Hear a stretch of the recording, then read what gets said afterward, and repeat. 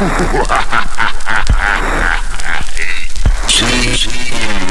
can't fuck with my boy, Mr. Lava.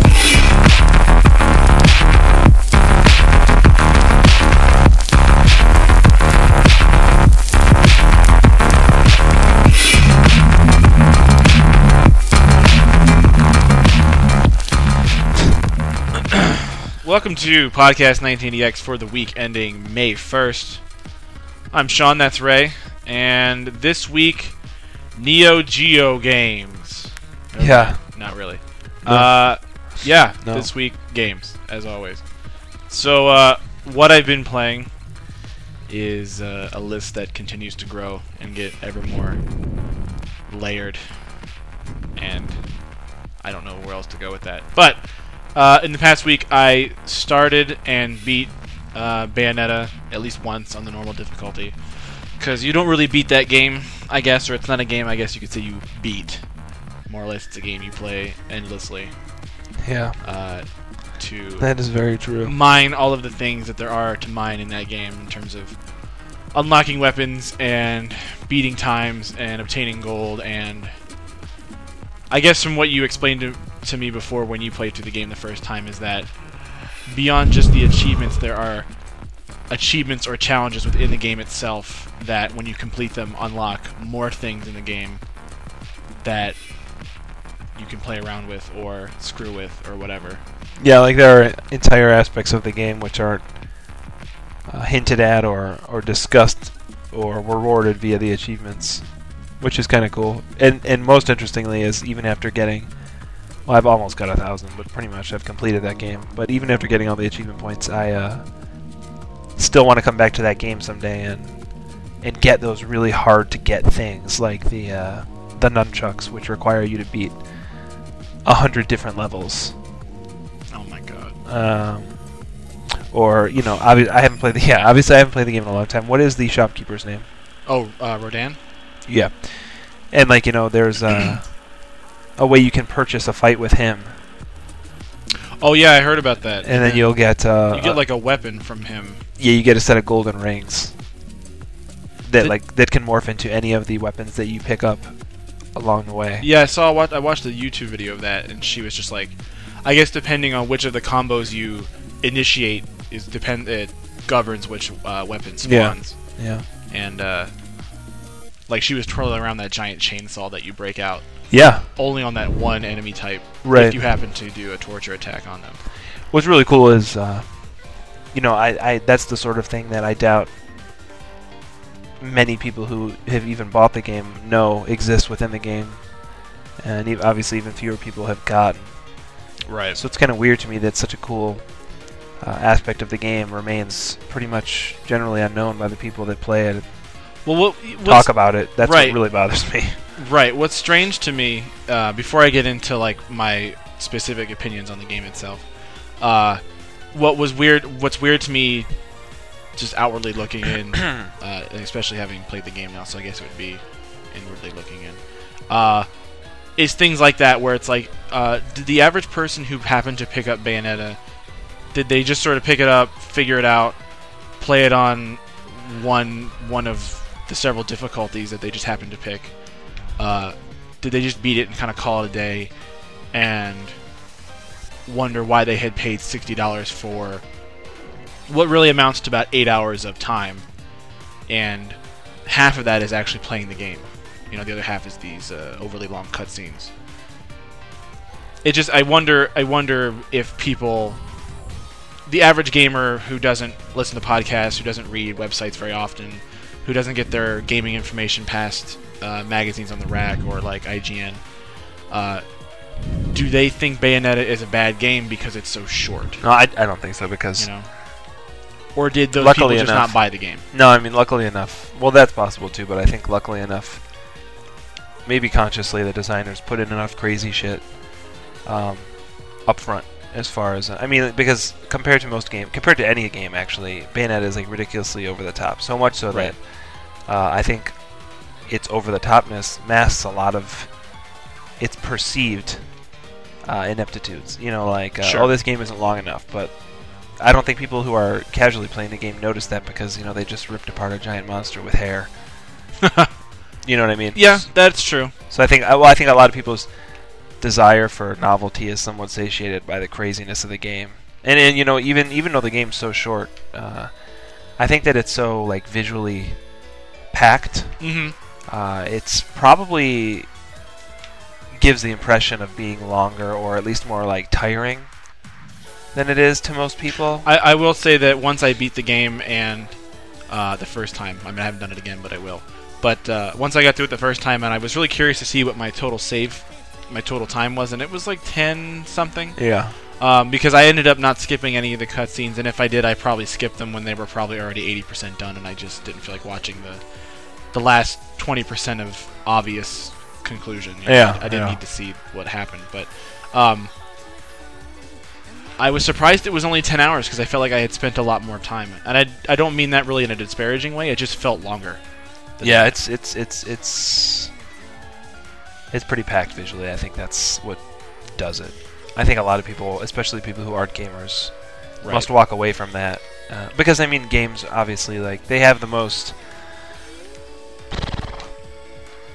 brain food out of any medium. Sure. Right now, and people who aren't gamers, I think casual people who are playing that game are probably overloaded by the amount of stuff going on. Like it's kind of like the same goes for like a shmup. I don't even know if people who are watching that stuff really understand what's going on, or have the ability to perceive everything that's going on screen. Kind of like if you make your parents watch you play a shmup, they just sort of think they understand what's going on, but there's like layers of information that they just lack the ability to perceive. Right. Yeah. They have a basic understanding of like you're the little ship at the bottom and you're shooting all the other ships. Yeah, and then you see them walk away kind of shaking their head like and almost out of breath like right. That was enough of that. I think Bayonetta probably did that to a lot of people. But it is Japan the game, and no, it's not. I don't really see. Having played through it in its entirety and seeing everything that game has to see or has to show me, I don't think there's anything overly Japanese about it at all. And I said it before when we talked about it a while ago, having watched you play it for some time, and I had my hand at it for a little bit. But seeing everything and sort of waiting for the point where the game gets comfortable in its own skin and really shows itself to you, and you're like, here's where the weird Japanese stuff happens. Yeah. That moment never really comes. And like I'm pretty sure one of us said in that discussion that if anything, it's a Japanese game, but it's a Japanese game by way of Western pop culture. Yeah. There's references to either specific things in Western pop culture, or just sort of the overall tone of how scenes play out, or the language that people use, or like specific memes that she references, like the whole needs more cowbell thing, but she says needs more demons or whatever. Right. Yeah, for sure. It's really it's just like a distorted reflection of our culture. Right. And I guess that the distortion is can be accounted for by that which is like lost in translation. You know what I mean? Right. Yeah. Which is also, like we were talking about, it might have been this game as well that we were talking about. We wondered what the Japanese dialogue was like. Was it real heavily, was it heavily Japanese jokes? Yeah. Or was it the same thing? So is it Do you know who did the translation for that game? I don't. I think it was 8-4. Really? Sure, actually. Because I know they did the translation for Mad World, I'm pretty sure. I'm pretty sure. If it's them, man, not to digress too far, but I was watching a lot of videos of Nier, and they're pretty well known for sort of getting it right. They're just amazing. Yeah. What a finger on the pulse of what translation should be right in games. I guess that's what you get when you grow up playing games, and getting upset at the lack of attention paid to the translation. But yeah, they're just very good at what they do. So it wouldn't. Having said that, it wouldn't surprise me if it was really not quite as American. Oh, in the Japanese version? Yeah, because they like to, from what I've experienced, sort of install a lot of American memes and pop culture into the game's translation. So beyond that, I'm not going to talk about anything related to the game in terms of its content in by way of does Bayonetta objectify women? Is it overly sexual? Blah blah blah blah blah. Because that's a boring topic, and the answer is either so plain or not even worth iterating that it's not even worth covering. Anybody who complains about that sort of thing, I think, is more or less complaining about their inability to be comfortable with what the game is. So, that being said, having played Bayonetta, I'm sort of coming to the realization that, maybe not a realization, but I'm coming to find out what kind of gamer I am more definitively. And to that end specifically, I'm not the kind of gamer who enjoys a game like Bayonetta to the fullest extent that I know a lot of people have. And I don't know if that's just because I'm terrible at it, which I am. Do you really think you're that bad at the game? I'm not great at it, and I mean, and I'm not even using like the medals that you get at the end of every level, every chapter. Right. I'm not using only those to gauge my performance, because there have been times where I'll get like 1 silver and then all golds or platinums on every verse in a level, and I still end up getting a stone because I took a lot of damage, or I did it really slowly, or I did one of a couple of things that just sort of offset that score. But I can tell, specifically the Alfheim challenges are sort of showing me like I don't have a grasp of this game's mechanics. Have you beaten all the Alfheims yet? No, not even close. I haven't even found them all. I think you'll be able to. I mean, to just, I'm not the best either, but I like these kind of games more than you, I think. But I'm still not that great at them. But my progression through that game was basically, my first time through, I was competent enough to beat it, and my second time through, I actually decided to attack all the Alfheims, and right. It was only after playing all of them that I understood the game. Right, and You know I feel what I like mean? that's exactly what they're kind of meant to do is, Yeah. at some point you play the game, and then you do these challenges, and you get real familiar with how to best exploit the mechanics in the game, and like specifically the Alfheim challenges that want you to defeat enemies using only torture attacks. And since you can't use potions, you basically have to exploit activating Witch Time and activating it quite a lot to charge up your magic meter in order to use your torture attacks. Right. And I'm just like, I understand what the game is putting before me. I understand what I'm supposed to do, but without going online and just sort of looking at the, idiot's guide on how to do these, I'm trying to figure out how best to do those challenges without just looking it up on YouTube or something. Right. And I don't know. I guess I feel like the game wants me to do certain things more times than I'm really willing to put time into. Like, you're not supposed to be able to complete the Alfheim challenge the first time you do it. You're probably not supposed to be able to do it the 10th time you do it on some of these. And something interesting you said to me last week while we were not talking on the podcast, we were discussing the games that I have 1,000 out of 1,000 on. Yeah. And you were saying that you couldn't believe I had gotten 1,000 on Assassin's Creed 2. Yeah. And to me, that all that was just a large investment of time. Yeah. But it wasn't a large investment of time of doing something You can climb that. technical and repetitive. Right. It was just repetitive, period. And I guess, I don't know, I haven't been able to really, I've been thinking about it a lot, and I haven't been able to really put it into words accurately yet, but I'm definitely of the type, or I'm turning into the type of gamer who You grind. I am increasingly playing games less and less for their game mechanics, and more just to immerse myself in a world. Right, so you're becoming a Western gamer. Right, I suppose that would be it. Well, Like, more so than... Like, I mean, I would say that, since you played PC games when you were younger, and even do now, I guess, but you know, you weren't necessarily a console or a PC gamer when you were younger. You were kind of both. Right. So, you know, consoles representing Western development and consoles representing Eastern development and PCs representing Western. You've kind of grown up liking both. Sure. So maybe now you're just finding your own. Well, sort of talking or sort of having an internal dialogue with myself, saying, "God, Bayonetta is really fucking hard to me. Like really, like it's really hard." I mean, you were saying that you hadn't used an item until the last boss on hard. Yeah. And there were sequences on normal that I just could not complete without the assistance of some of those, like invulnerability, lollipops, or the attack power-up. I've never even used the invulnerability yet. I had to. I could not beat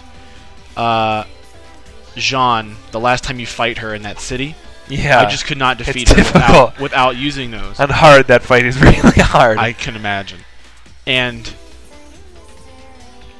on hard, I'm having almost the exact experiences I did on normal because I have the advantage of having played the game through. Right. So I know what to expect. So the challenge is no longer the unknown. The challenge is getting the mechanics to work the way that I need them to, or the way that I need to handle them. And looking at Bayonetta and going, God, this game's really fucking hard, and I'm having a really hard time with it. And looking at a game like Bullet Witch and going, God, this game's really fucking hard, and I'm having a hard time with it.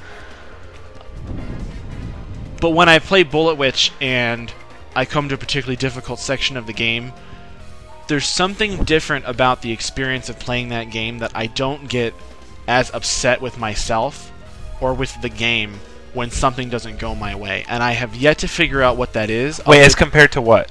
Bayonetta. So Bullet Witch compared to Bayonetta? Yeah. I would say, I mean, they're both really difficult games in their own way. In terms of, you know, Bullet Witch is mostly difficult because the odds just get increasingly stacked against you. Or you could look at it as you get weaker on the harder difficulties. Boy, I mean... And I know superficially they're similar. You can't really This compare is really them getting directly. into the nitty-gritty of these games. And I want to, kind of. So I apologize to anyone who hasn't played all of these games I'm about to reference, because... But I was thinking about kind of this... You know, to me, one of the distinctions between Japanese and Western games is that present, like every successive difficulty level presents an entirely, or requires an entirely new way of playing the game. Right. Like Basically exploiting a new set of tools that you didn't... Or not even tools, like Bullet Witch doesn't really give you anything new. Right. You just have to relearn to play the game a different way. Like, it's so difficult that you can't even approach the game in the same way. Yeah, so you have to be like, I have to learn a new way to play the game as compared to the last game. Yeah, I don't mean tools necessarily as in-game items or things in the game, but just like you're saying, in Bullet Witch there are scenes where you can approach it and basically just walk right through it. Yeah. And then once you get to hard difficulty levels, you're essentially resorting to standing behind trees as cover. Yeah. And like having to pick off enemies one by one across the level. Right. Yeah. So like it's just new tactics. It's a totally it's a totally different way of playing the game. Like totally, yeah, exactly. It's a totally different way of playing the game. That was a mistake. Oh my god. And oh my god. What's interesting to me is that Japanese games do this a lot, so that they really, those games to me are so much more rewarding and have so much more depth and replayability than Western games. Right. It seems like Western games on there, as they up the difficulty, all they do is add more enemies or increase the enemy's firepower or just up the odds, basically. Whereas a game like Bullet Witch requires you to relearn how you play the game. Right. At least that's how I view it. Yeah. No, you're not alone, because in reading online of like basically going to threads of people saying, why am I so terrible at this game? And then people are essentially like, you just have to relearn, you have to learn a whole new way to play with every difficulty level. And I mean, I'm jumping ahead of myself, but you know, I've been playing Resident Evil a lot lately, and that's how Resident Evil works. Mm-hmm. You know, your first time through, it's about, you know, experiencing the story, and the main thing that you struggle with, and it's not that much of a struggle, is aiming. Right. Okay? Right. Your second time or third time through, as you start unlocking infinite ammo for weapons and stuff, Weapon management, as far as ammunition goes, isn't really that big of a deal, and neither is aiming, because the weapons that you eventually earn are powerful spread-wise enough that you can just blast away anyone. So Right. the game sort of goes, well, we need to devise a new way to challenge the player now that they have infinite this and infinite that. Right. And then, basically every successive time you play the game, you need to re-strategize and develop an entirely new way to play that game. And that's what Bullet Witch is like. And Bayonetta, I think, is the same, but I think the reason maybe you don't like it so much is because you need to relearn how to play the game. What you really need to learn is how to be better. Right. You know what I mean? You need to learn how to exploit the systems that were always there to a greater level. Right. And you've already spent 10 hours, like you said. More than now, because I've gone back and done several chapters on hard. So you've already spent all this time basically teaching yourself how to play the game. And, now you're faced with the idea that you have to relearn how to play the game. I can understand how that's kind of, annoying in a way. Right. Unless you really like the game. And Well, you what wanna I was spend going more to time with say, it. what I was going to say is it's the only concrete thing that I can come to a conclusion with in terms of why playing Bullet Witch on one of the hardest modes, spending 40 minutes on a boss, beating that boss, and essentially at the end of it, my hands are shaking because I was so stressed out that I was going to have to repeat the 40 minutes. Yeah. Which is an intense 40 minutes. Right. Um, Bullet Witch is Vietnam, like you said. why that I want to say appeals to me? Why I have a better time swallowing that pill than I do with someone saying look at Bullet Witch on hard. Look how much harder this is. I think just because it's grindy. And the only thing I can boil it down to is that Bullet Witch is far more complicated. Yeah. And there's way more things. It's you have to learn to replay the game, and it's for those of you who haven't played Bullet or played Bayonetta, it's do you have any idea how many different things that she's capable of doing? In any given moment. It's which set of 10 do I use in this fight? Exactly. And which set of 10 do I use in this fight? It's really, I don't know, it's really No, strange. Bayonetta is one of the first examples this generation of a trend that I have noticed and am writing about, that Japanese are complexifying the amount of things you can do in a game. Right. To the extent that it's really, really, really starting to put a strain on a lot of gamers' brains. I mean, I'm not saying some gamers are stupid. I'm saying that, some don't want to be challenged that much, and would rather just sort of experience a guided tour through a reality, which is a game. Right. But people who are starting to, for me, I like it. I don't really know why. I'm sure there's a chemical explanation for the feelings that I get in my brain when it comes to it, but I like that challenge, that really, really mental overclocking your brain Right. that these games put you through. Whereas I really think most Western games' challenge is in how much time you want to invest in the game. When you look at games like Modern Warfare 2 and Battlefield 2, you're spending 50, 300 hours getting to level 50. It's just not the same goal as getting really good at Bayonetta. Getting really good at Bayonetta is just a totally different thing than getting really good at Battlefield 2. You know what I mean? Sure. But so you don't really like that amount of... I think it's just because I probably haven't played a game like Bayonetta in a long time, or I'm framing.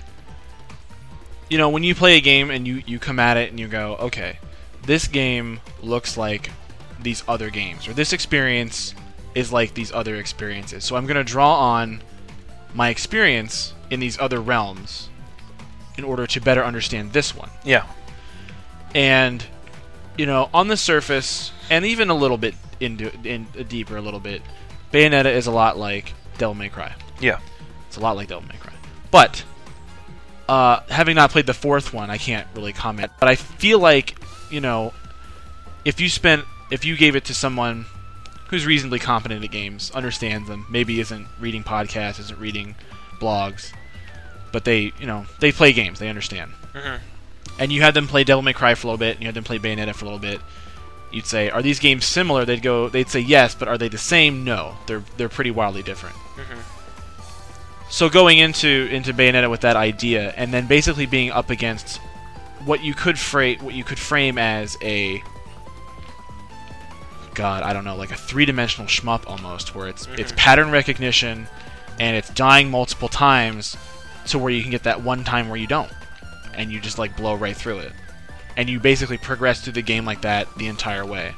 It's like I get this set of obstacles down, these fights down, and then I move on to the next ones, and I die and die and die and die. But once I get it, it's not like you just get it and kind of squeak by. It's like you get it and basically get through the fight without being hit once. And you say to yourself, God, how did I screw this up so many times before? If it's so easy now. At least that's been my short experience. Yeah, it sounds to me like that's how you play the game.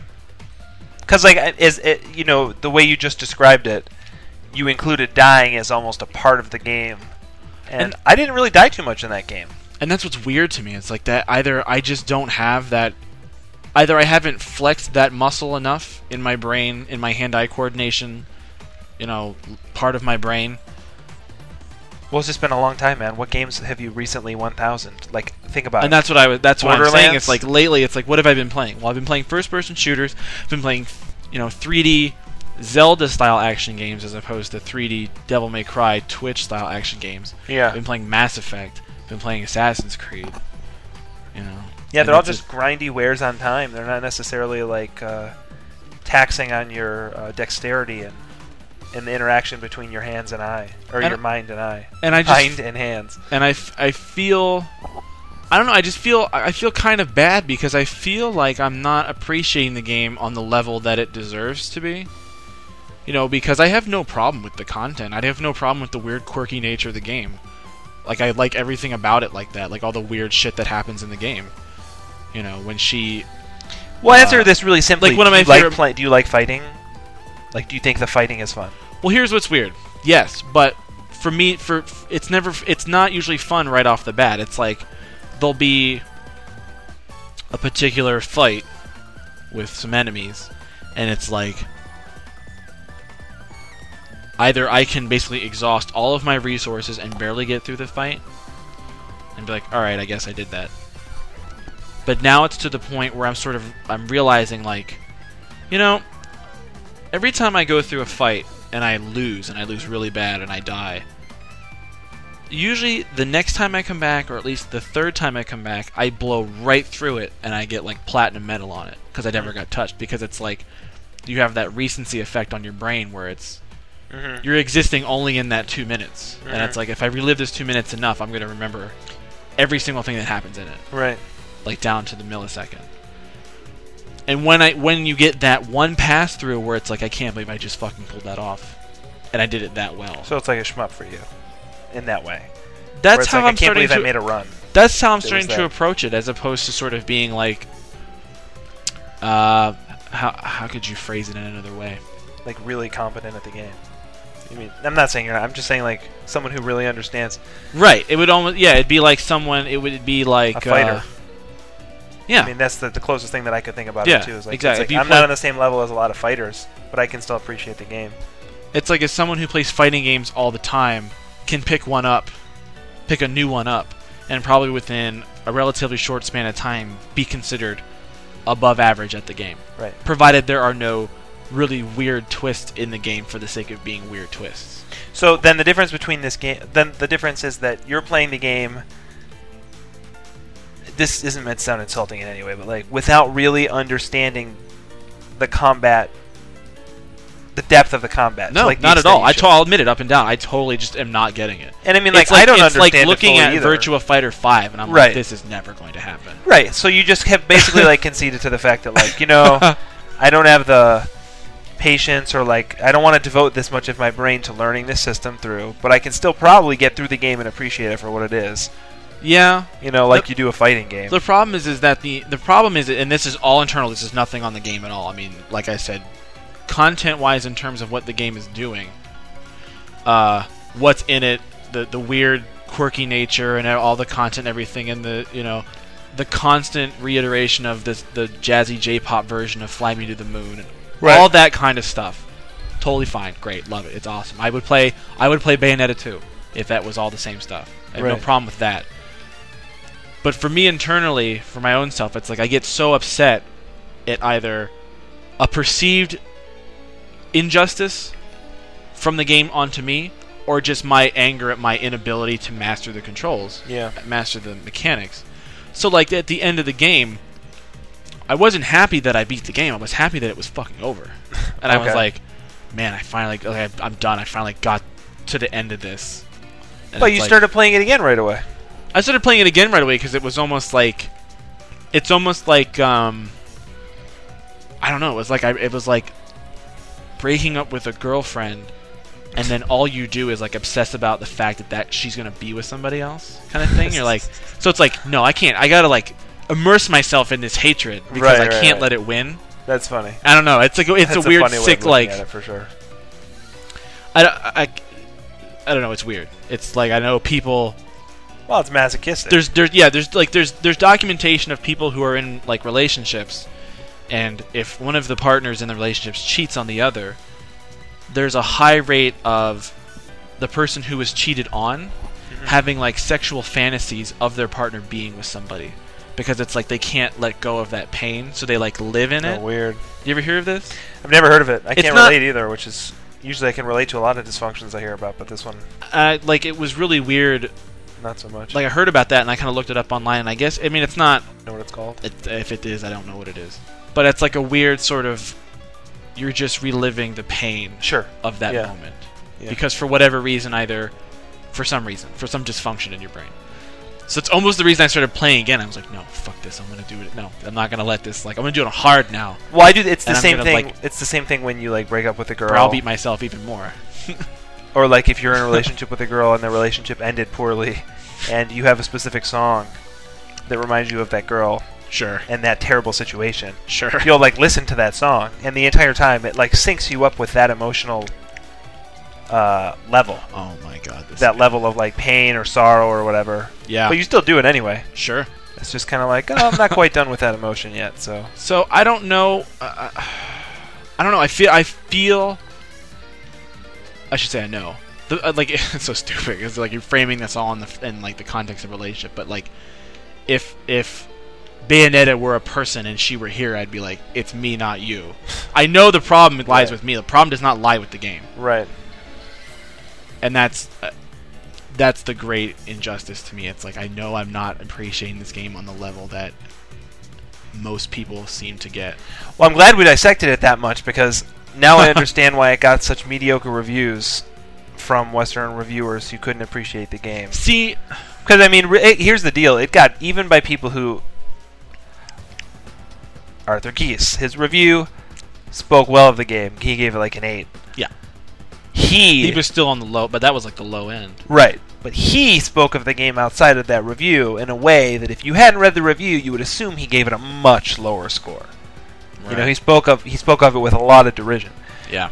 And that seems to have been going around a lot at that time, to the extent that I think a lot of the reviews for Bayonetta that were done by Western gamers, I really feel that this happens a lot, that Western gamers who don't understand those kind of games give them good reviews because A, they recognize that they can't understand Right. the game.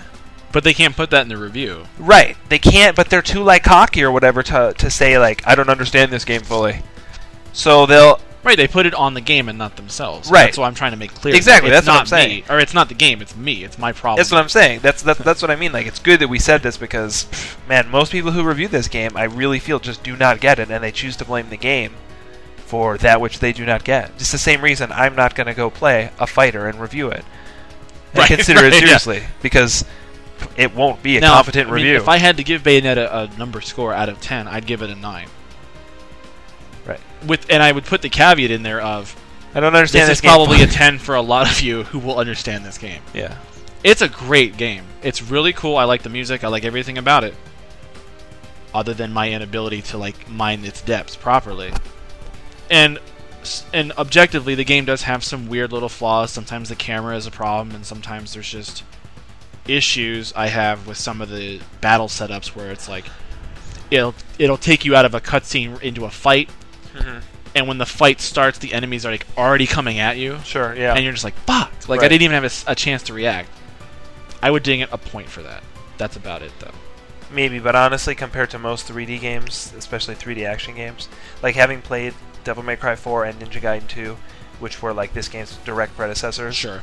man, this game is literally, I mean, it's perfect compared to those games. Like Devil May Cry 4 and Ninja Gaiden especially, whose camera system is like, I don't know. It looks it's like a mistake. Well, like reading some of these threads about, like I'm trying to do some of the achievement cleanups on like finding the notes and doing the challenges and finding all the LP pieces and stuff. You read some of these threads about people are still playing this game who started playing it in January when it came out, and they're like, yeah, I've platinumed easy, I platinumed normal, I platinumed hard, and I'm working on Infinite Climax Platinum. And it's like, Jesus, why? One, it's like, Jesus, why? But two, it's like, man, that like reading this says to me like, God, this game must just be infinitely deep in terms of like, It's if so you good, want, if you man. want to go there, you can do that and like find out how best to exploit its like labyrinthine Yeah, web of mechanics to get platinums on every single verse, yeah. every verse you can possibly be in the chapter, because some of them you skip, a lot of them you skip. Right. Right. So like outside, looking at it from the way other people play it, it's like, God, this game must just be huge to some people, and I understand that, and I feel, I'm like, fuck, I wish I could be there, but I just can't. I would still be playing that game for If- sure. Yeah, if there weren't other games. If I there wanted weren't to other play. things that took up your time. Like I remember when I quit like midway through Infinite Climax mode, it was just because there were other games to play. And I always want to come back to the game, but it's kind of weird. I don't even, at times I don't even want to put it. This is really strange because when I talk about the game to people, like you or people online who I know, they're I talk about the game saying like, this is really one of the best games I've ever played, and it will always be one of the best games I ever played. I don't even want to put it back in my Xbox because I won't be able to take it out. That's seriously like I put it in its box and like put it in storage so that I don't even have access to it, because if it's out like just hanging around, I'll literally play it like infinitely. Like I'll just keep playing it. I don't understand what it is. It's just like perfect design, man. What's I weird, can't speak highly enough of the See, game. what's weird to me is if such going design. back to, we had the discussion the week that the game came out, and you had Bayonetta and I had Darksiders, and we sort of did a back and forth of we did basically like, these games on the surface are basically the same, but like past 5 minutes of playing it, they're not remotely the same. Yeah. And one is like total Western and one is total Eastern. Yeah. In terms of their design philosophies. Looking back on it, did I have a better time playing Darksiders or Bayonetta? Darksiders. Would I rate Darksiders better than Bayonetta on a 1 to 10? No. That's weird. And that conundrum has been like, how's that possible? Right. I don't How know do how I that have is a better possible, time but it with a makes game sense. that would be an 8 out of 10 than I did with a game that would be 9 out of 10? That's like Bullet Witch versus But a lot of I games. think the problem is that, like you were saying, most say something like that. Yeah. It's like, I rated this a 9, I rated this an 8, so clearly I like the 9 better. Right. But I think if they were honest with themselves, they'd go, I had a better time with that game that I rated lower. Right. But I was being honest and saying, objectively, this game has a lot of fucking problems. Most definitely. Like EDF. That game has a Or lot Bullet of Witch, fucking yeah. problems. Exactly. Or Bullet Witch. Or Viking. Or, like, weird things. I don't know. It's just a weird... I'm really interested to see what kinds of, hopefully, intelligent discussion comes out of Game of the Year discussions for this year. Man. Because there are so many different... It's like, is it Mass Effect? Do we reward the Western RPG epic? Do we reward the hardcore Eastern action platformer Bayonetta? No. Do we reward Heavy Rain, the weird dramatic? But like, I hope people sort of like have that discussion of like... It's weird, man. How many games have come out in this first quarter that are already like Game of the Year? That are like literally like they could be contenders for Game of the Year, but then there's that Game of the Year curse where like nothing within the first couple months gets recognized. I think things are so big this year. I mean, if it I could see Bayonetta basically getting fucked over though. Oh yeah. Because it's going to be like, oh yeah, that because game. when it comes to the point where the people are discussing it and it gets down to the nitty gritty, there's a lot to like. the discussion comes down to like poking fun at games. It's sort of unfair. It's almost like you should have a discussion at June about January to June. now. Record it, and then listen to it again at Right. the end of the year. Because what's at the end of this year? I can't even think. There's Fallout The is the Fallout New this Vegas year? is going to be out this year. Probably going to be a pretty big. But here's the thing with Fallout is I don't think people are going to have enough time to play it to accurately judge it. You know what I mean? I'm not sure I'm going to play it. Not to jump randomly off topic, but looking at some of the screens they just put out, that game looks fucking ugly. Does it really? I haven't even seen. Doesn't a look at screenshot. like it looks in some ways uglier than 3, and Did 3 they is not a make it? very pretty game. Same No, way. it's Bethesda's publishing it, but Obsidian, the original makers. Obsidian who did Knights of the Old Republic 2, and they are made up of some of the staff members from Black Isle who did the first 2. Right. I want to see the screenshots. I've never even seen them yet.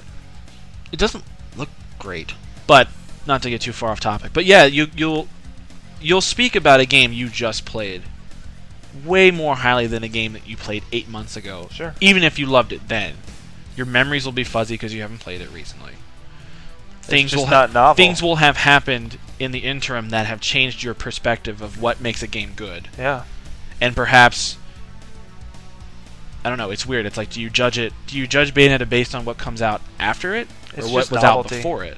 It's just novelty. This is why I Yeah. guess Game of the Year discussion doesn't make any sense. It's like, hey, here's an arbitrary 12-month period. So Right. many things have happened in that 12-month period to Right. discredit any discussion we have about it. Let's decide a Game of the Right, Year. it's like all this stuff about Bad Company 2, everyone's like, this game's really fucking good. And in some cases, Apparently. people are like, this game's better than Modern Warfare. I think it is. Some people have said that. What will they say after Reach is out? They'll be like, Battle what? Halo wins. It's Halo. You know, it'll just be like this Yeah. bomb that just pushes everything out of the way for Yeah. any like. It's like, no, Reach. Of course it's Reach. My Yeah. brain has no capacity to even remember anything other than Reach in the Right. first-person genre. You know, so that's sad. But anyway, Bayonetta, conflicted. Good game though. Everyone should play it. Go buy it, for fuck's sake. I know someone who has this game that hasn't even played it yet. That's the other thing. I was actually shocked that I hadn't played it yet. I was like, I can't Right. believe I like sat out on this experience for so long. If you remember, I'm glad I and played. those who've been listening to the podcast, I've been saying, play this game. I can't believe you haven't played this yet. It's so good. Yeah. God, it's so good. Like just staring at it, I'm just like, ah, man, I'm so conflicted about I, too, am staring at the box in what to say reverence. about it. I seriously, That's again, pretty much been my whole week. It's Bayonetta. Really? Um, Then I can I talk played some about Resident Afterburner. Evil 5. played some more Afterburner again, just because it's fun. Played some Omega 5. I can't really the Bullet Witch, but I mean, that game continues to be Nam. That's a Vietnam video game. I don't know how else to put it. I mean, you agree with me, whole. I just Yeah. like the feeling you get. You're like, I really have to go back into this. Like, Yeah. really?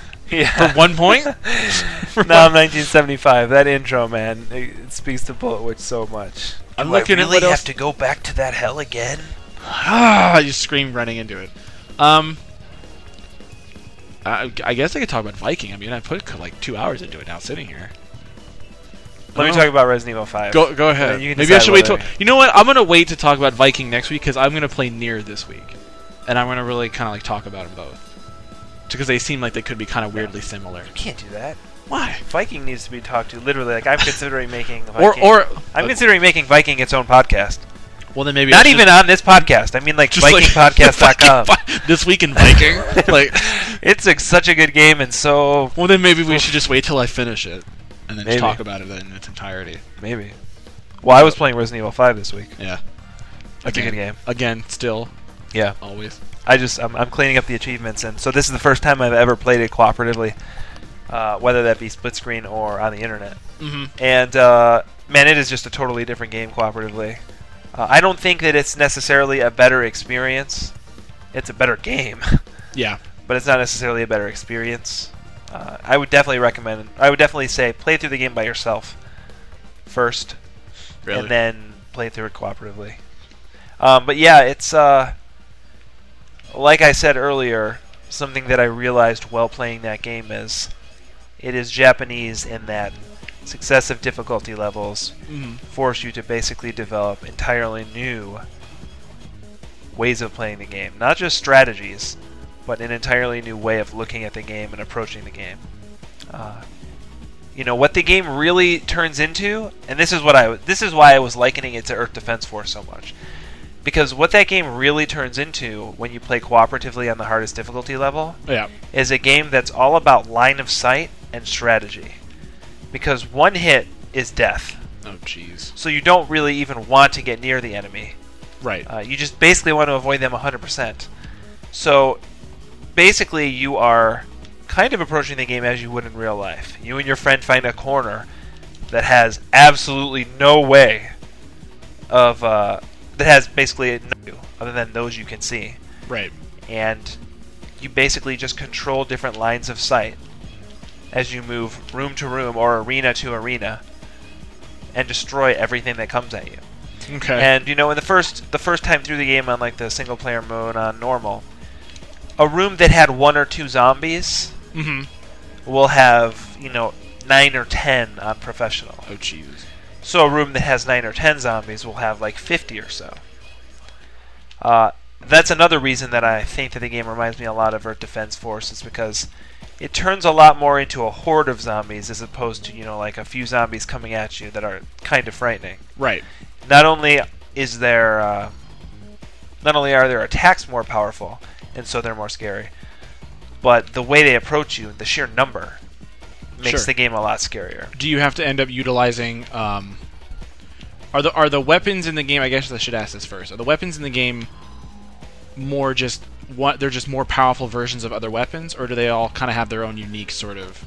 Well, no, yeah, place? it's like pistols. Yeah. Machine guns, rifles, shotguns. Okay.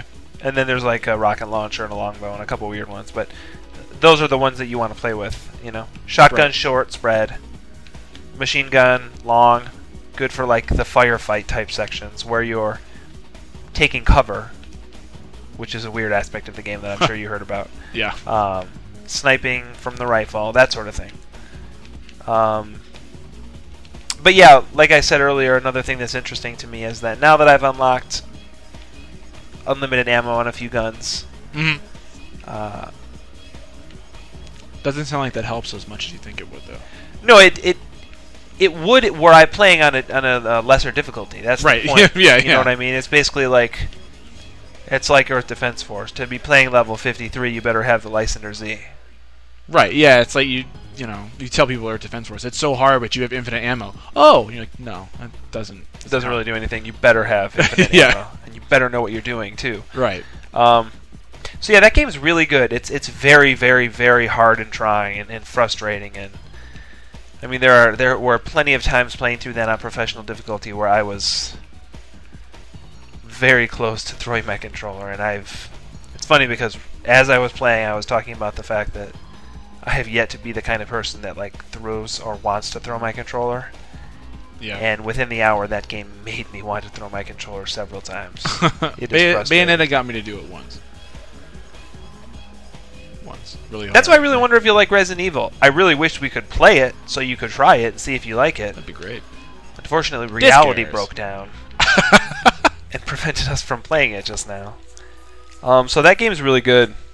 My opinion on the game itself hasn't changed. I still think it's a fucking amazing game, and it's got its problems, and they all have to do with the Japanese approach to the menus and in the actual front end design of the game. Yeah, it seemed a little layered. Yeah, it's It's like going through a menu into a menu into a menu. Yeah, it speaks nothing, and that's most likely why there's a glitch involved with those menu systems, because there are so many and they're so layered. I doubt even the testers figured out how to test them all. Right. Which is probably why the egg glitch exists. But it's a good game, and I really would like to see you play it, but I won't play it with you again. Right. Once I get these. That's what you're saying. It's just too much. It's too much. And, I think that's pretty much all I've been playing. We could talk about Viking. You could. I don't know if I want to now, though. You see, I mean, I'm enjoying the hell out of it, having played it for, probably put maybe 2 hours into it now. Just having sat here and played it. But you talk about it with such a reverence or such a like the tone of your voice is like, man, I can't believe that I can't go back and like redo that game from the beginning. Not play it again because you always could, but I guess there's just like there must be some kind of experience awaiting me in this game. Yeah, well, it's Like, kind of like I want to curse other people with playing it.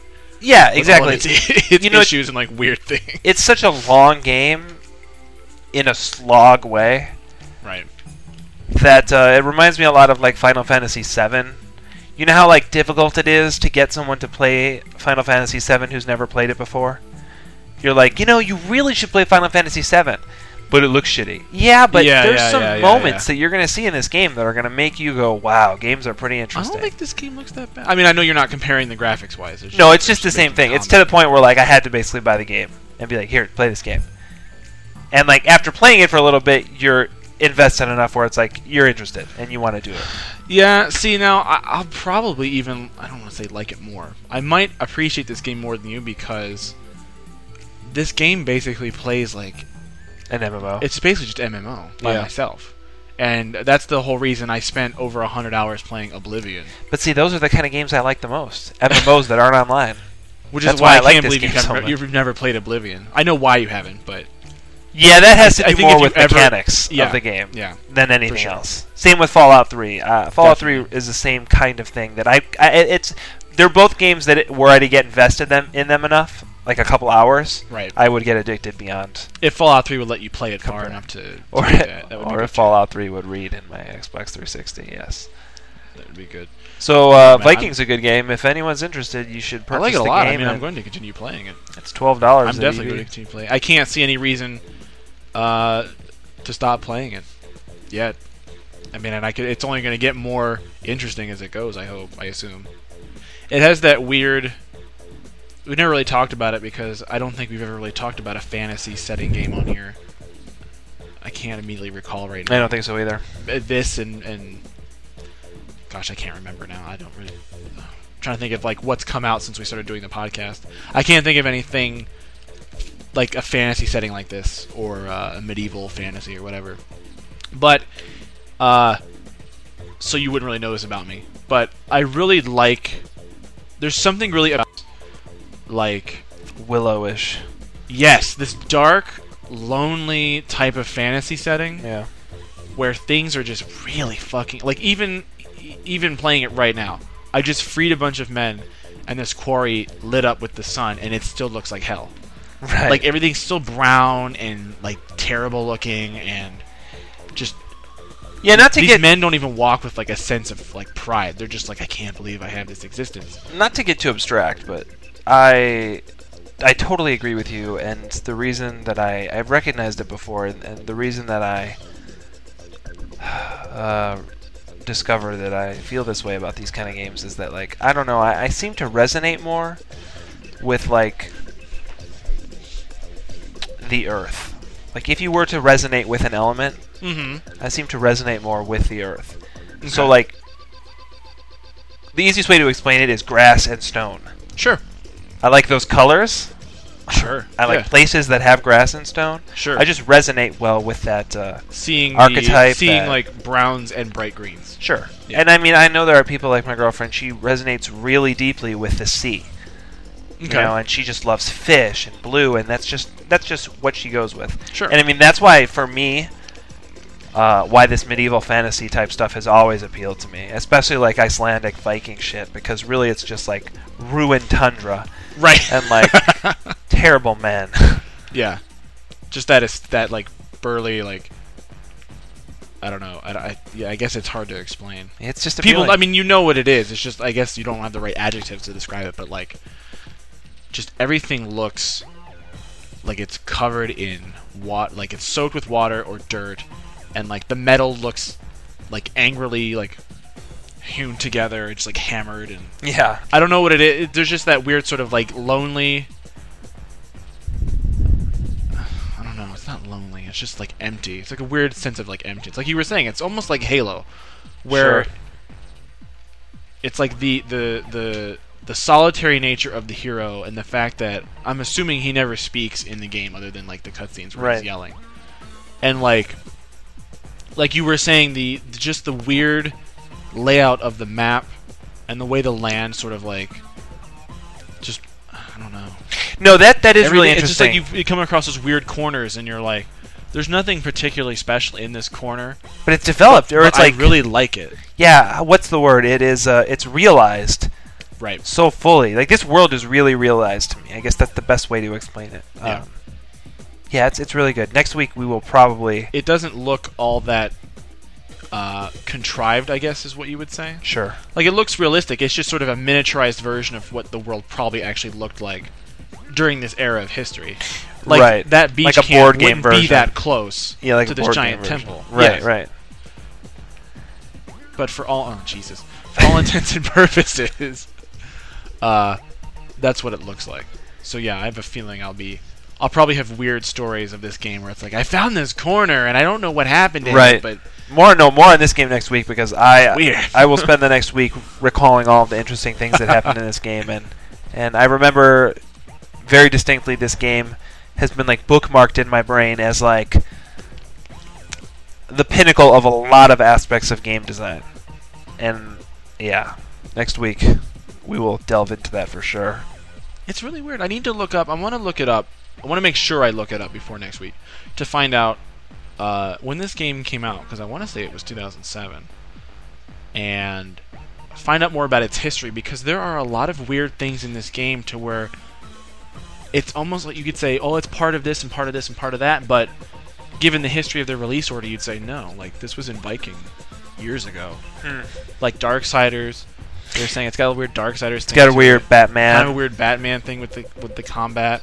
The climbing mechanic is like a Assassin's Creed light. Yeah, it's intuitive enough that you don't really have to struggle with everything. He kind of has a free run, but he doesn't. It's just that he sort of, I don't know. You can just move him from one piece to the next, and he moves naturally instead of like animation jerks. where it's Right. like, now I'm on this surface, and now I'm on this surface. It's like he just Right. sort of climbs like a natural person. But Anyone listening to this I have to turn podcast, it into the Viking podcast already. no, but anyone who listens to this podcast and appreciates design, maybe more so than any other aspect of games, I think that's why both of us feel this game is so interesting, because it chooses so many weird design things to go with. And- You should really buy this game. And oddly enough, for a $12, game that I don't good. remember, it was probably a $60 release. I'm It guessing. was, yeah.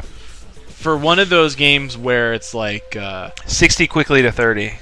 60. Yeah, exactly. That's the best way to describe it. This game goes into my brain. Not that I've played it, but it goes into my brain with games like Sacred 2, Sure. where it's like, remember that game? And you're like, barely. I That remember game, it it's exists. $30 now. I remember it exists. For a game that's in that sort of weird tier where it's like it didn't hardly get any advertising, it probably didn't review very well, I'm guessing. I could see this game getting 5s and 6s and 7s and really being like, I don't understand why. It's not ugly in any way. Like the HUD isn't ugly.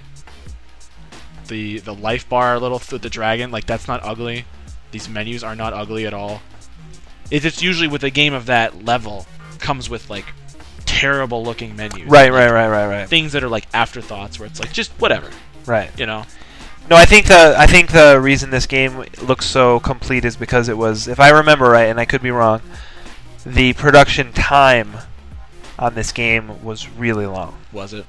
Like I think I that don't people remember were like for talking sure. about this game for a really long time, and it was so long between start of development to publishing time that I think that's where it got most of its negative reviews from.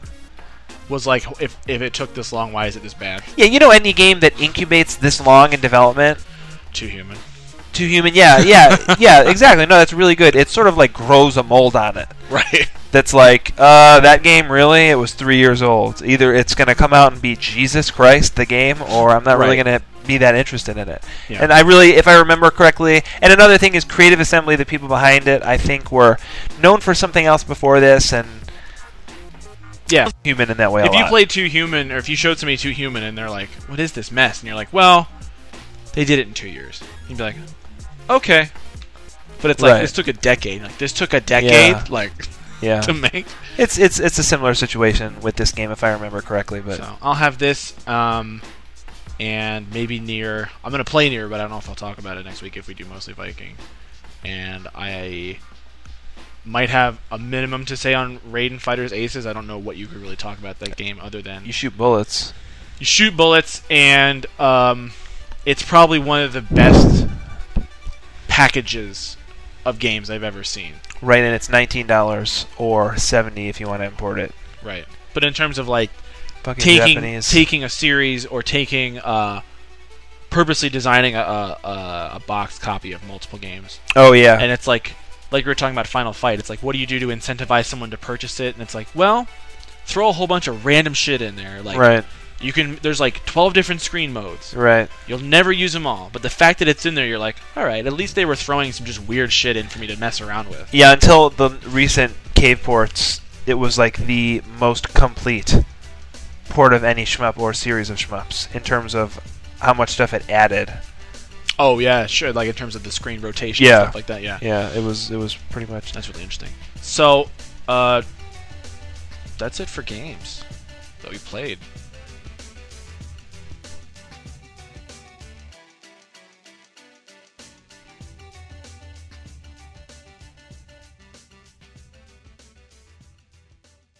You're tuned to the sounds of Podcast 1980X. All right, now in Sonic, I like this game because this is a rock'em sock'em adventure game. Sonic the Hedgehog is the fastest critter in the land, and you have to help him rescue his friends from the evil Dr. Robotnik. Which way now? Right. Like he's going to the right. Oh, he can't go to the right.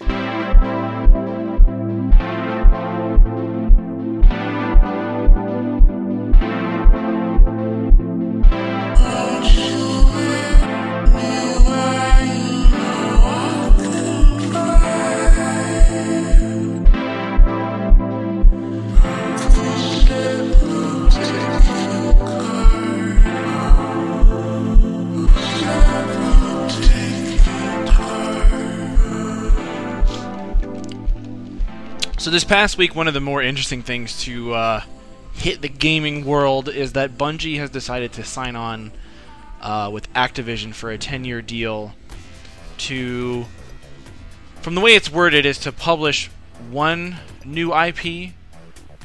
I guess with this, it's not clearly stated, and I guess no one's really thought to ask, but like, what I was curious to know is, does that open them up to publish other games in different IPs, not under Activision?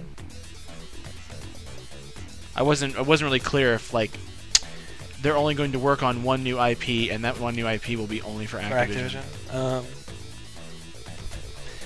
Not that that's a big deal. But I don't know. I think it was. it does change the nature of the deal. agreement Yeah, a little bit. If that's not true, or if it's not explicitly stated, I think it's implied in the way that news has been delivered, especially when you read the interviews with Bungie staff who like clear up the details on the deal more. Mm-hmm. I think it's implied that they're just going to be hanging out under Activision, kind of exclusively. Yeah, and it may, even if it's not explicitly stated, I would be surprised, given Bungie's track record of how they release their games. Sure, and like how they develop. I can't imagine they'd be maintaining more than one IP anyway. So I even if they, even if that was like a loophole that they could get out of publishing some games under Activision, I don't think that they have the necessary staff or the willingness to do it anyway. But what do you think about it? So that news, when I saw it, was just one of those news events that you sort of try and find as many people as you know who would understand it, Right. so you could send it to them. Because you, in a way, can't even believe what you're reading, and you just Right. want to share that disbelief. But then, after a few days of thinking about it, I slowly came to grips with it, and more specifically, I sort of like understood it. Yeah. And it's one of those news items that when it first comes around, you can't believe it, and afterwards, it doesn't just make sense, but it seems to have almost been inevitable. Like, if you think about the situations that both of those companies were in, Mm-hmm. and what Bungie excelled at, and what Activision needed, and what they just lost, Right. it only makes sense to me that they would have acquired Bungie. I guess I just didn't think it was possible fiscally, so I never really. It was never like in my in the realm of possibility in my brain. I think it's because it was one of those things where even though they weren't anymore, it's like Bungie was such a Microsoft entity. Yeah, that's another reason. Yeah. Even though they haven't been for quite some time. That's why in particular it's sort of surprising. Reality camouflage. That's all it is. I mean, I guess I was only shocked because it was like, I don't know. It seems like one of those things where you part of you wants to be like, you know, did you not just see what happened? Like, if you're asking Bungie, it's like, have you not read any news for the last 2 months as to what's happened with Activision? But at the same time, it's like you can't. You're running a company. Your company's goal is to make money, and it's like you can't be concerned about the actions of people who aren't in your company. Sure. And making them indicative of certain things. Right. So I don't blame Bungie. I mean, it's stupid to blame. I mean, they're going to make tons of money, and what else are they around for other than to make money? Right. You know, games are just what they do to make money. So I mean, I don't blame them. They're going to make a crap load of money on it. What's weird to me is that a lot of people. What's weird to me is actually the reaction that it's getting, and that a lot of people seem to think like Activision must have somehow done trickery, like tricked them into the deal or something. Yeah. But it's like, you know, you look at this. Activision loses Infinity Ward.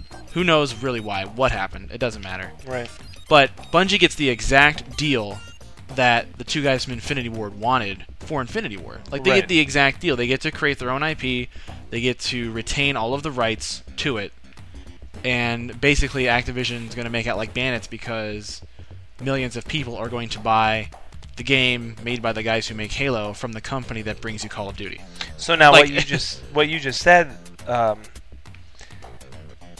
sort of opens the door to the question: what kind of game do you think they're going to be making? That's weird because, I mean, there's no way you can say that there's truth to both sides of the story when it comes to Infinity Ward and Activision. Obviously, the truth is probably somewhere a little bit in the middle in terms of how much Infinity Ward was bullied into doing some of the things it did. Yeah. And, you know, what kinds of things they were threatened with from Activision to get what they wanted. Yeah. But in a way, this Bungie and Activision almost fit together better to me, because like me too. As you and I talked about when ODST came out, not only were we getting a little tired of the Halo formula, we were getting kind of tired of just Bungie in general, and just the output that company has had, irrespective of their actual games, just sort of the words they put out there. Sure. They're a cocky developer. They're full of cocky people. And, I mean, what better place to be for a cocky developer than, like, the world's #1 publisher, who is not afraid to remind every second. Right. So, I mean, I guess this is the perfect fit for them. Obviously, it's the best deal they could have as a company. To be honest, I just don't think that Bungie is that great of developer at anything but FPSs. I think they understand what makes a good. I think they understand how to tell a good story through a first-person perspective. I think they know how to make a good shooter. But I mean, I've not played or seen footage of a game that they developed that wasn't an FPS that, to me, was anything interesting or good or anything worth noting, really. Sure. That's just my opinion. Tons of people like Mythic, and tons of people like. I'm sure there are tons of people who like Oni. I don't know any, but. The point is, I don't see them making anything besides an FPS. And I think that even if it's not stated that that's the kind of game that they're supposed to make, I think that it's maybe sort of a silent agreement between the two. I was going to say, it seems like one of those things where they could go into it going, all right, we're not going to do this. We're not just going to churn out another first-person shooter, IP series. But then, if that meeting hasn't already occurred, when it does, and they say, okay, what are we really going to do with this company? What are we going to do with this opportunity? It's going to be that, like, 800-pound gorilla in the room where it's like, well, we do one thing really, really well, Uh-huh. and we should probably do that one thing. Right. The interesting thing to think about is that this makes me recognize the fact that at some point in the future, there will probably be a Halo game on the market not developed by Bungie alongside another Bungie-developed FPS, Oh, sure. which is going to be really interesting. Probably in the same way that there's going to probably be a Call of Duty game put out by Activision. At the same time, there's going to be a game put out by Respawn, Yeah. Infinity Ward's. I think, and development. you know what, I think that's going to happen a lot sooner than most people think. Yeah, you're Because probably right. people are speculating about, when will these games be out? When will we see the first footage of these titles that these companies will be putting out? I think it's going to happen a lot sooner than most people think. Yeah, you're probably right. Because there's just no way. Now that you have like a three-way run here, you've got Bungie, you've got Bungie with Activision, you've got Respawn, which is essentially turning into Infinity Ward 2. Because, more leads are leaving every day. Right. And then you've got, Sledgehammer and Treyarch doing the Call of Duty thing with Activision. And it's like, I don't know, it's almost weird because it sounds like Activision is going to be competing with itself. Yeah, most definitely. Not that they'll schedule Bungie their makes a releases like that. first-person They're obviously shooter, not going to do it. Yeah, It's comparable. Or, yeah. I'm going to fucking die here. But, I don't know, it's just really strange. And I don't know. I'm just kind of tired of Bungie, in general. I'm not going to put it past them to create a game that I'll be genuinely interested in through Activision. But I don't know. Part of me is just like, I'm just kind of done. After Reach, I'm kind of done. To me, this is really interesting because I think we might finally get to see... Well, here's the thing. We're going to see what Bungie's really capable of. With Right. a lot... it's not like Microsoft is a small company. Right. But Activision certainly has a lot of money and I think a lot of cock behind their walk. And Sure. I really think that we're going to see here what Bungie's capable of. Either if they're a shitty developer and they really can't make anything but Halo, we might see that, or we might see a first-person shooter that exceeds what we expected, or what would be expected of a new Halo game. Either way, I can't see this being bad for... I know this is something that's said a lot, and it's starting to sound kind of cliche, but I don't see this as being bad for the consumer in any way. No, I don't either. Unless they make it... Well, then again, unless they make it an iterative series that requires subscription or a lot of DLC, which is very possible. It's weird to me because it's one of those things where it's like there's all these people who are against Activision, like on principle because of their business practices. But by the same token, I hear a lot of game journalists, and I'm only using them because they are the opinions they espouse. You can say with certainty are probably the opinions of a lot of people. Yeah. They represent a lot of people. And most of what everyone's been saying is, man, I really wish they hadn't gone to Activision. But I'll probably play whatever they come up with. Right. And it's like, okay, are you... So why do you wish they didn't go to Activision? You know what I mean? Yeah. Like, it comes down to that. It's like... Activision is just viewed negatively as like, an empire. The evil empire.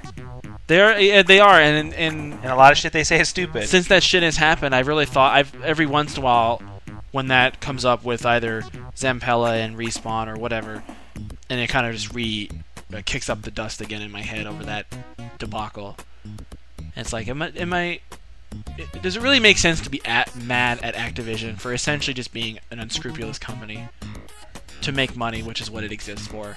It's like, how many things exist in my world, either products or services, or my life is a certain way in a positive manner because of what was probably behind the curtains a really shitty business move. Well, Ayn Rand. Yeah, I don't... Ultimately, I agree with what you're saying right now, as far as video games go. Ultimately, Right. I don't agree with that philosophy, though. I don't like it. I don't agree with it at all. I think much more could be achieved under a different system. It's just that that system is too complex for people to understand at the moment. Or was too complex for people to understand.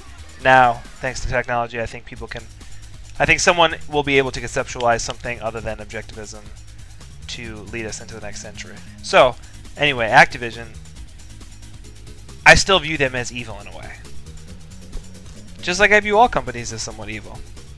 How many people suffered for you to play that game? Right. Modern Warfare 2. How much creativity was stifled? If we as humans are here on Earth to do nothing but create, That's what bothers me most, is that it's... how much creativity was stifled to get you to give them What money? did they want to do as opposed to what was produced? Exactly. All because of money, I guess. There you go. Because I know my attitude about money is like, it's a like, I'm in a society that runs on it, so for me to do anything, I need to have it. Sure. But by the same token, it's like, if I spend a lot of money on a thing, and that thing breaks, or doesn't go my way, I'm like, I'll have that money again. Money's just a Eventually. subscription. It's like Netflix. Yeah. If yeah. Netflix started like losing as many movies on your instant queue Yeah. as dollars did their worth, Yeah. Yeah. people would just start unsubscribing from Netflix. And in the same way, people are just going to start unsubscribing from capitalism. They're going to be like, I don't know why I'm paying this much every month to keep this car and house and this and this and this and this. It's not really doing it for me anymore. Yeah. But I thought when this deal went down that, you remember how there was that talk a while ago that Call of Duty was going to be their next, like they wanted to turn Call of Duty into like a subscription-based service? Like a platform. Yeah, and turn it essentially, into something that was like, I thought they were implying that it was going to be something like World of Warcraft, so that they could have a first-person shooter game that was as popular and addictive and big as World of Warcraft, like trying to go with that. Yeah. Well, now that they lost Infinity Ward, or got rid of them, however you want to look at it, I don't think that they're going to go ahead, and this is just a weird prediction based on a feeling, I don't think that they're going to use Call of Duty anymore as the vehicle for that subscription-based service. I think that now they can use whatever Bungie makes. And just do it from the ground up. Yeah, and just... Because I think, A, they don't want all the negativity that's getting invested emotionally into the Call of Duty franchise because of this. Like, there's a certain amount of fallout within the industry and without the industry. Yeah. Of people saying, like, 1, that's enough Call of Duty games. 2, I don't like what they did to the Infinity Ward guys. 3, the quality's going up and down because of Treyarch's games. I just think that the Call of Duty the name Call of Duty is kind of losing its Pedigree. There you go. And I can also see them kind of ditching it as sort of a sort of dick move to Infinity Ward, saying like, we don't need what you've created. Yeah. You know, like we can do something else. And I think the only way that they could create something new that would get as much attention and possibly as much fan backing is Bungie has, to me, a fan base comparable to Blizzard's, just geared towards FPSs. Sure. You know what I mean? I would say that's really apt. So if they... In terms of their connection to the community and the community that's fostered around Yeah, for sure, their right? services or their games. So if they made their own FPS that tried to sort of make itself an MMORPG FPS hybrid, like I think they could really do that. Plus they know how to make really good online systems. And like they know how to make good lobbies, they know how to make good matchmaking. Think about their matchmaking technology is like some of the best. Like I know Halo 3 isn't so good now compared to Modern Warfare's, but now you can combine the technology behind the Halo 3 matchmaking systems and the Modern Warfare systems. What they've got planned for Reach looks, yeah, beyond even Modern Reach Warfare. looks like it. Exactly, yeah. Does it look beyond Modern Warfare? Just in terms what are of, some of the specifics just of in terms it? of how they're organizing it, what they're doing, like I forget the specific metals or stones, but it's like bronze, silver, gold, onks, and it's like those are like tiers, and then within those tiers there are levels that your matchmaking occurs at. Okay. So like and they're like So how do you earn gold? percentage wise. It's like performance win-loss. I think it's Okay. based on like win-loss, kill-death ratio, stuff like that. Okay. And Onks is the top. And Onks will be like the top 5% of players. Okay. So like only those 5% will ever fight each other. Unless you go into like I'm assuming some sort of non-ranked. I'm talking out of my ass, and by the time this podcast goes out, I'll be playing the beta. So this could all be wrong Yeah, anyway. that's and true, We'll know, huh? we'll know next week. But so like if they go like outside of a rank, like a non-ranked match, it'll be Uh-huh. like this person's Onx, and you're like, wow, I know that person's really good. Right. But it's sort of like it's like another level of organization. Sure, So yeah. it's like you're gold and you're in the top 20% of players. And then within that there will be various levels and things that attribute how to matchmake people. So it's like That's kind of cool. someone in gold will never fight someone in bronze. It's also like a title thing. right. So, So that's it- kind of And you can lose it. If you prestigious. start performing terribly, you can drop tiers. So it's like someone in because it's percentage based. yeah. Oh, that's So, interesting. so someone in gold will never get match made up in a rank. I'm assuming in a ranked match with someone in bronze. So ideally, you could be like, I'm the top ranked in the bronze division. So you're number one at something. You're just not in the top division. Right, Like right. you're the best of the least skilled players, which is still something to say, I guess. But That's really interesting. so at the very least, you're still within like, if you play casually, you'll be in like the casual bracket. That's where- really interesting. So like you'll only play people at that skill level, ideally. It's really interesting. Wow. And then of course there's a whole bunch of stuff that they're not talking about. Like we have tricks of like how we're monitoring and For a larger game, all you'd really need to do is create more tiers. right, You know what I mean? right. Especially since now I don't have numbers, so I couldn't tell you how many people are playing Halo 3 on a daily basis. Uh-huh. I'm sure it's less now since Modern Warfare and everything, but they're moving multi-platform. Do you think that a game like Halo, or do you think a game that's an FPS that's largely skill based could work on a level as mainstream as like World of Warcraft? Because to me, and I'm sure you'll That's agree. set up like an MMO, you mean? Well, I mean, like, just use Reach's matchmaking and prestige system, Yeah. if you can call it that. Do you think that? To me, basically, what it is that FPSs are a little bit more skill based, Sure. and MMORPGs are more time based. How much time you have to kill? It's more rote memorization. Yeah. Yeah. So, do you think that a game like, I don't know, Halo Online, if it were to come out, could ever be as successful? Like, would it ever appeal to as many people? Oh, would it be on a level where it's like Everyone would be playing there it. are people who play Halo Online and have only like ever played that? Like that's Yeah. the only game they've ever played in their life. like World of Warcraft? Or, I mean, just do you think that many people would appeal to that many people? Being skill based. I don't think that would happen. I don't think that'll happen for at least another 10 or 15 years. Till more people are Until you have more people in the competent. general working class population that have probably had some sort of, at the very least, peripheral experience with a game. Either That makes watched sense. it or played it a couple times. Because people use keyboard and mice every day, even if they aren't gamers. People don't use 360 controllers every day. But they're undoubtedly going to try it, right? So, if it gets to the point where, I mean, if Bungie's releasing things simultaneously, PS3, 360, or whatever, Sony's, Microsoft's, and the PC console, whatever's out at the time, because it's a 10-year deal, I don't think there'll be this. Won't be talking about the 360 in 10 years, probably. Probably, unless this economy tanks and we just like they part games out for free because they can't do anything else. Once America turns into Detroit. Delta City. I guess so, and it would probably be the PC because it's probably the lowest barrier of entry in terms of controls. Do you think that since Bungie's going to publish on all the systems, do you think that they're going to be able to interact with each other? I was just thinking about that. I would think if anybody can do it, if any company has the money, the bullying power to do it, Right. it's Activision.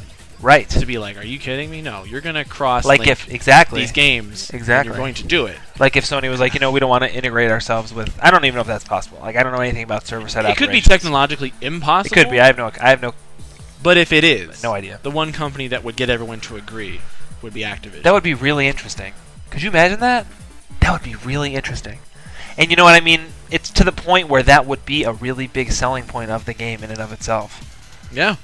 Like it would be a really big It'd deal. be like a move. If I could play, It's like it's a move. I don't know. I mean, is it a move back or is it a move forward? not to move forward, even to communicate with PCs. Like if they make this game for the PC, which is possible if they're making it for the 360. Sure. If you could communicate PC versus 360. Well, you had that with Shadowrun, but that game is terrible. Yeah, that's true. That is true. That game is terrible. So they tried it. They just tried it with the wrong game. Yeah. No, that would be pretty impressive because you've always had like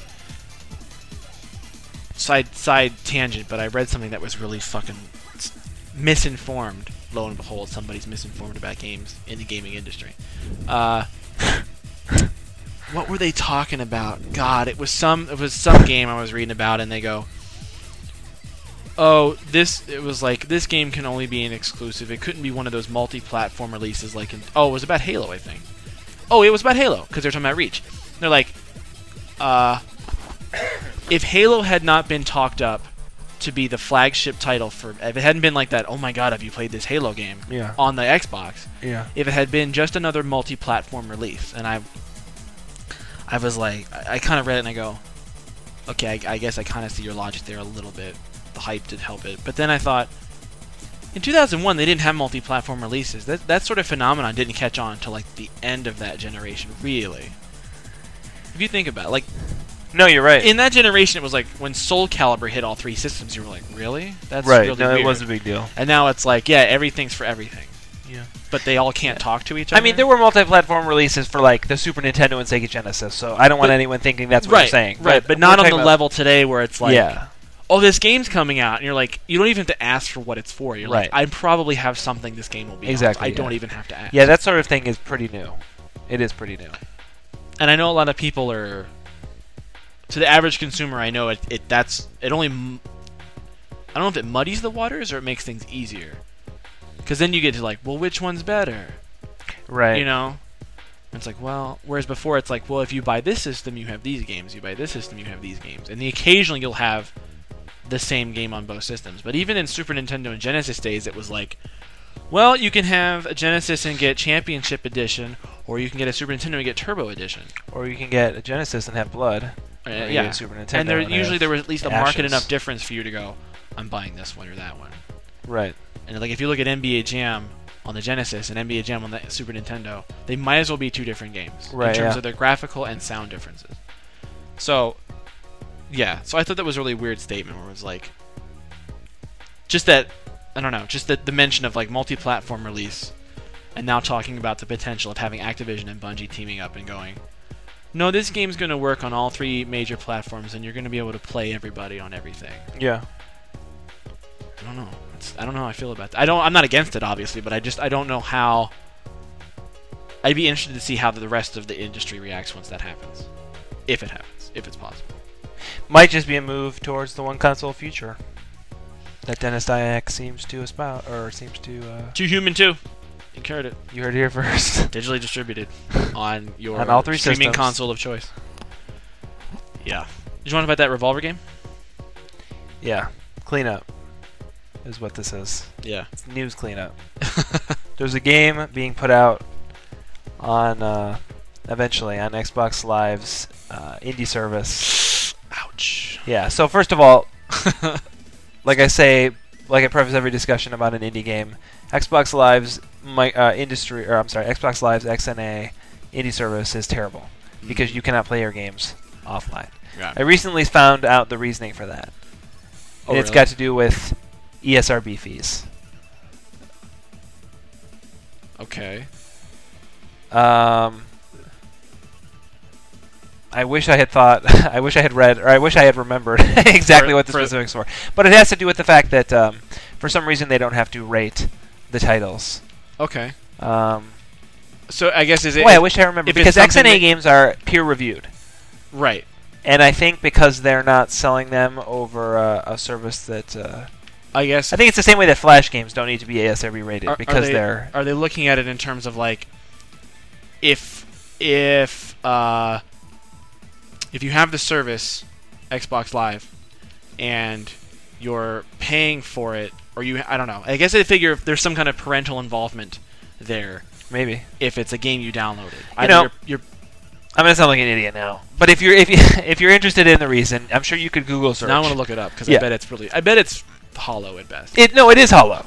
Like no, that's what I'm saying. The explanation still doesn't really merit the fact that I can't play Jumpman when my Xbox Live isn't connected.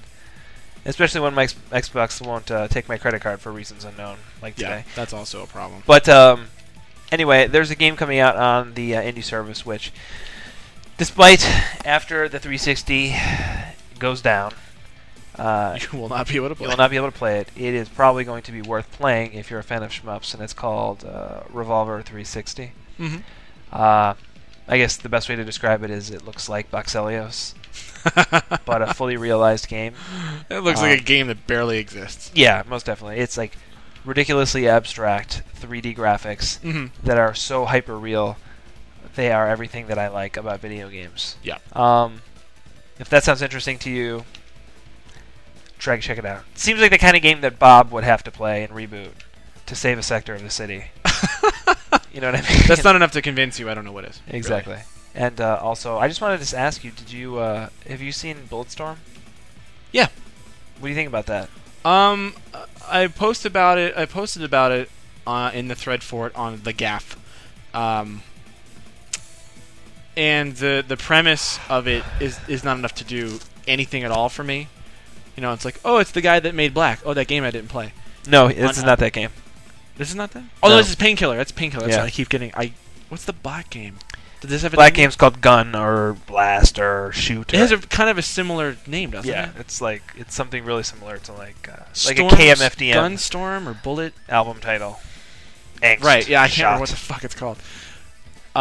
So I'm sorry, I misspoke. It's People Can Fly. People Can Fly. People Yeah. Who Can Fly. Who did Painkiller? A game I only played the demo of, and I'm not sure why I ever played the full version of it. But did you ever play that game? Yeah. Painkiller.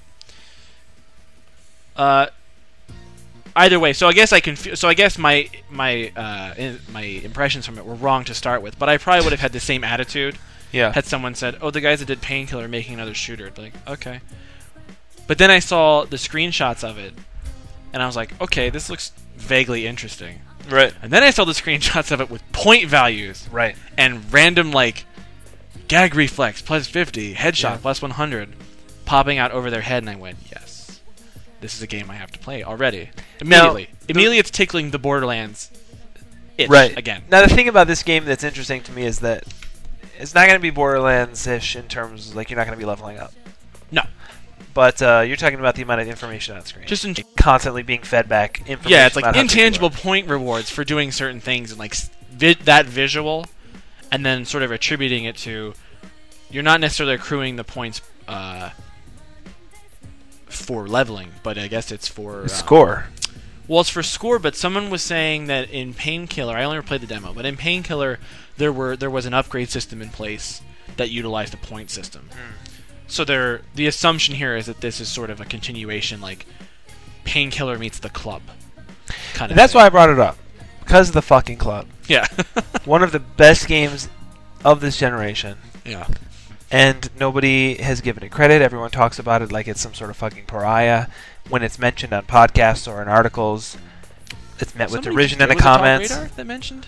I don't know. Somebody actually mentioned the club in reference to this game, but it was more like it's like that game, The Club, that no one played.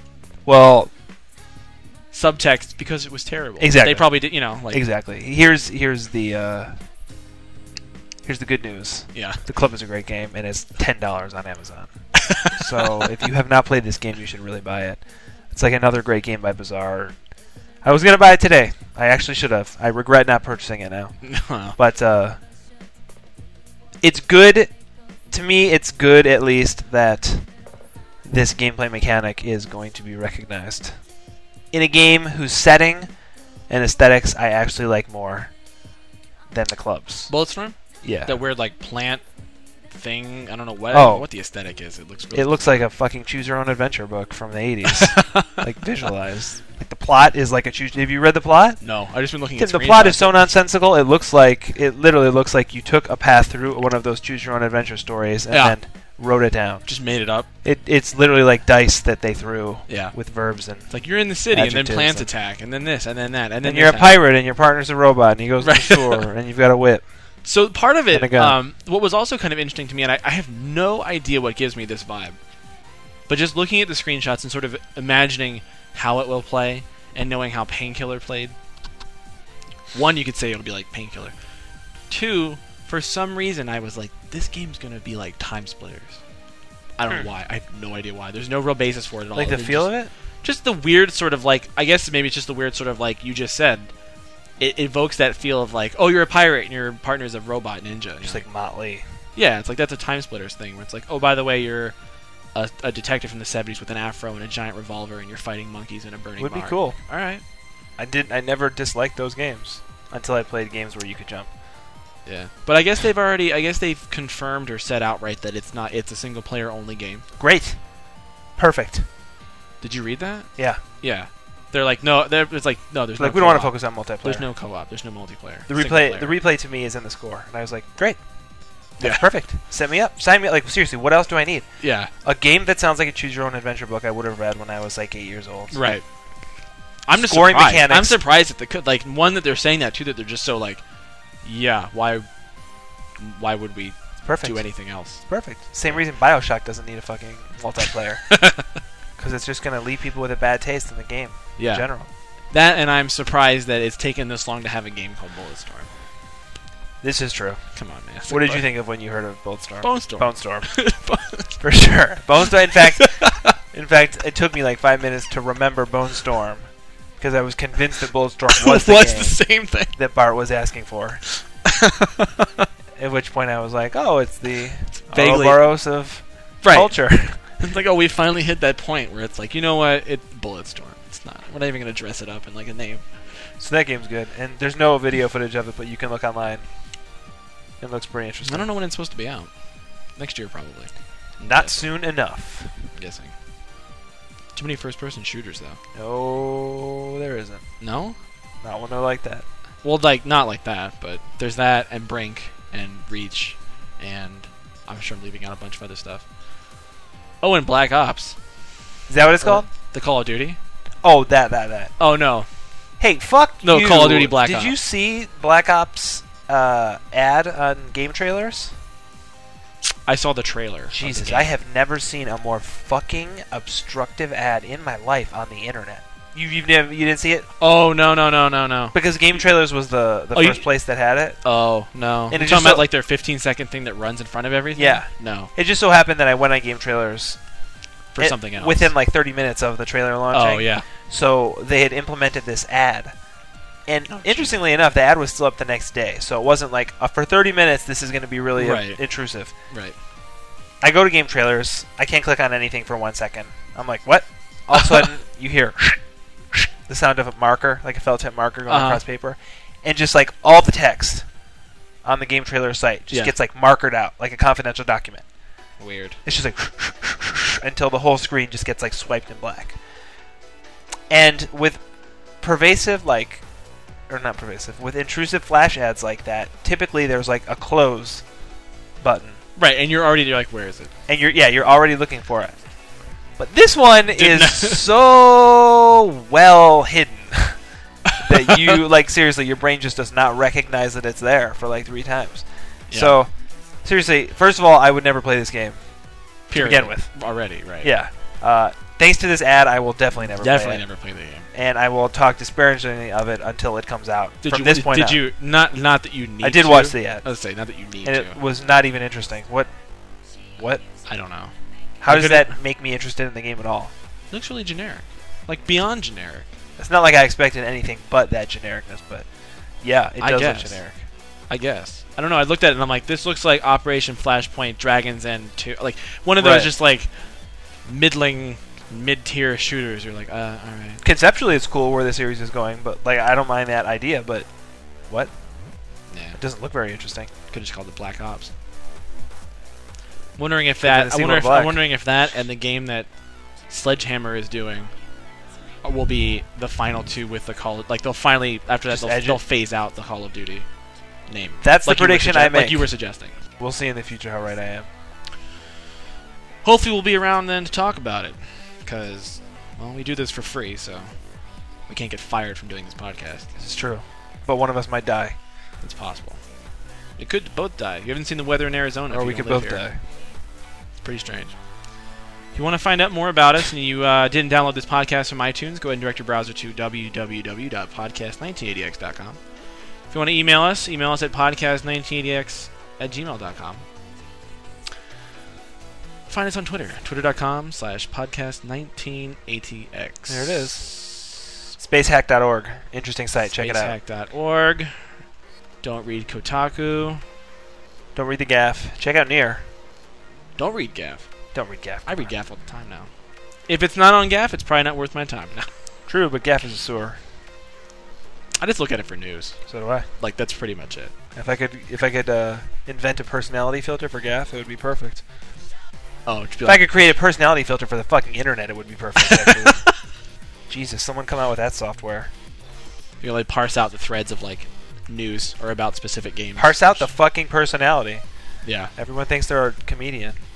Oh right. Yeah. Here's my opinion on this news. Late to the party. You want this news? Did you You're read- gonna have to deal with Re- my really weird comedic silence. really weird side note thing. Did you see the thread that someone happened to post about Late to the Party Sonic 2006? No. It was actually, to be fair, it was specifically titled of Late to the Party Sonic ... Oh my God, no. Sure. So they I did see that thread. So they clicked in it. I clicked in it, and I'm like, all right, let me just see, because I've never played. I played the demo, and I never played anything bad. So I'm like, let me see what this person thinks about this game, because I heard it's a train wreck. And within I don't know why the thread has gone past 4 posts, because in the 3rd post, someone just posted the Let's Play Oh yeah. Sonic, and it's like just watch that. That should be it. Like, Yeah. and that the thread should be closed after that, Right. because it's like there can't be anything else that there is to be said about the game is of such like low to no quality Right. that it might as well not be said at all. Lesser quality than the game. Right. It's Which like just in watch the which Let's case it might Play not and exist. listen to the 4 guys joke about it for like 6 hours. Right. I don't know why I brought that up. It was just really weird. But yeah, if you could do that on Gaff, get all that crap out. This is the end of our podcast. This is the end. Bye. Thanks for listening. Bye. Bye.